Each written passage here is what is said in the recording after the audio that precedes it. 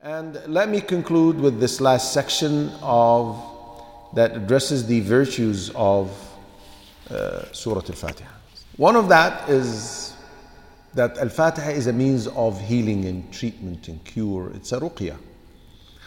In the book of Al-Imam Al-Bukhari, Abu Sa'id Al-Khudri radiallahu anhu said a group of the companions of the Prophet sallallahu alaihi wasallam went on a journey.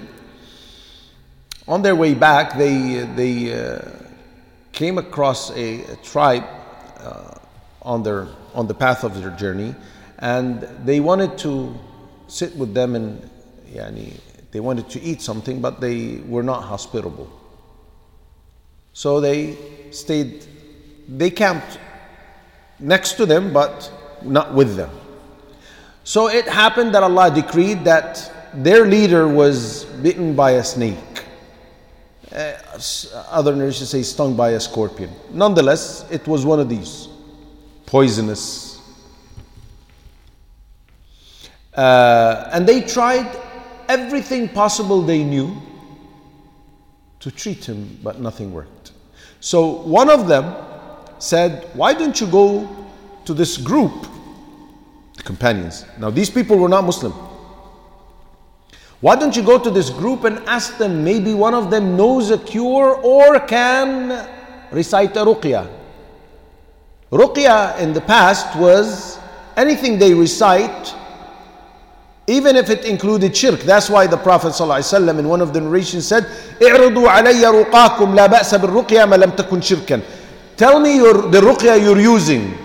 As long as there is no shirk in it, then there is no problem. Okay? So the word ruqyah was used before Islam. This is what I'm trying to say. So they went to them and they said, such and such happened to our master, the leader of the tribe, the head of the tribe, and we tried everything possible, nothing worked. Does any of you know how to do ruqyah? One of them said, I swear by Allah I do, but I swear by Allah I will not do it, because we asked you to be hospitable to us and you refrained. I will not do it until you give us something in return. So they agreed to give them 30 sheep. In the beginning they said, we'll give you a flock. The number wasn't mentioned. At the end of the narration they gave them 30. So he said, so I went to him, started reciting one verse of the Fatiha after the other, and spit on him, blow with a moist air. And as soon as he finished, he said he stood up as if there was nothing wrong with him and no pain in him. Notice, one thing very important is that this man was not a Muslim, yet he benefited. This is the barakah, this is the blessing the words of Allah have, that it will benefit. Then he gave them 30 sheep and offered them milk to drink. And then the group of the companions said, okay, let's split this amongst us. The one who recited the ruqyah said, no, not until we go back to Medina and we tell the Prophet ﷺ what we did and see what he tells us. This is something that happened on the spot, and his response was spontaneous. He didn't think of this is allowed or not allowed, we don't know. Not that he thought it would be haram, but they wanted to confirm. The companions were a different caliber. They would act but very careful with regards to haram and halal. So they went back to the Medina and explained to the Prophet ﷺ. So the Prophet ﷺ laughed and asked the companion who recited the Fatiha, who told you that it was a ruqyah? Meaning it is a ruqyah, but who told you so? And then he said ﷺ, what you did was correct. Give me a share of what you're going to be distributing amongst yourselves. This is the first benefit of Surah Al-Fatiha. The second thing pertaining to Fatiha is that it is a pillar, one of the pillars of the prayer. without which the prayer is null, it's invalid.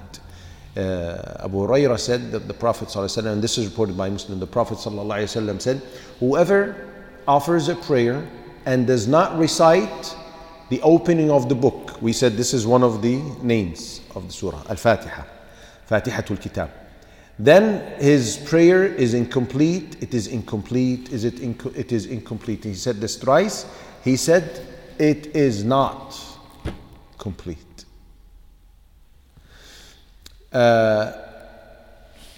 You have to know that the most important pillar of the 5 pillars after the 2 testimonies of faith is Salah.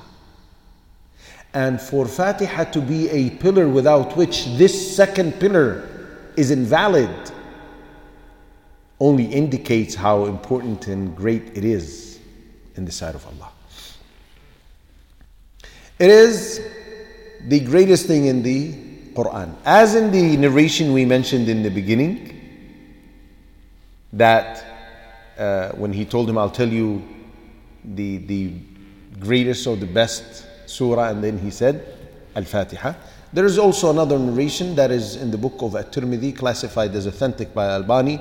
The Prophet ﷺ said, I swear by the one in whose hand my soul is, Allah Azza wa Jal did not reveal in the Torah or Injil or the book of Psalms or the Quran anything like it, referring to Al-Fatiha. Finally, it is an honored supplication.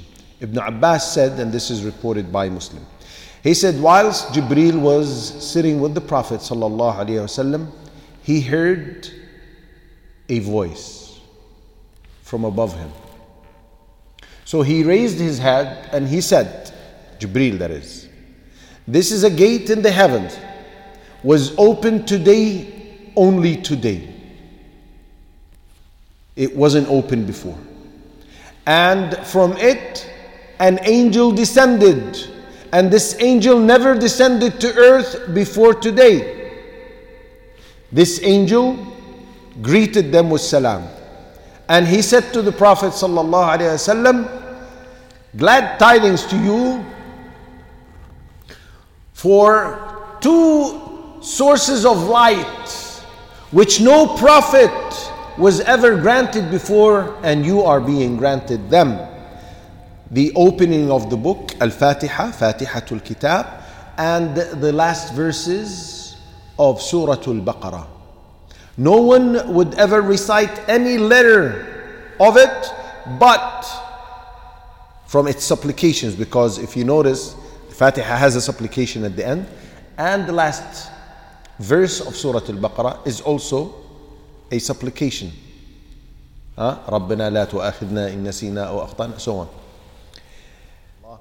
With this we conclude. سبحانك اللهم وبحمدك أشهد أن لا إله إلا أنت أستغفرك وأتوب إليك.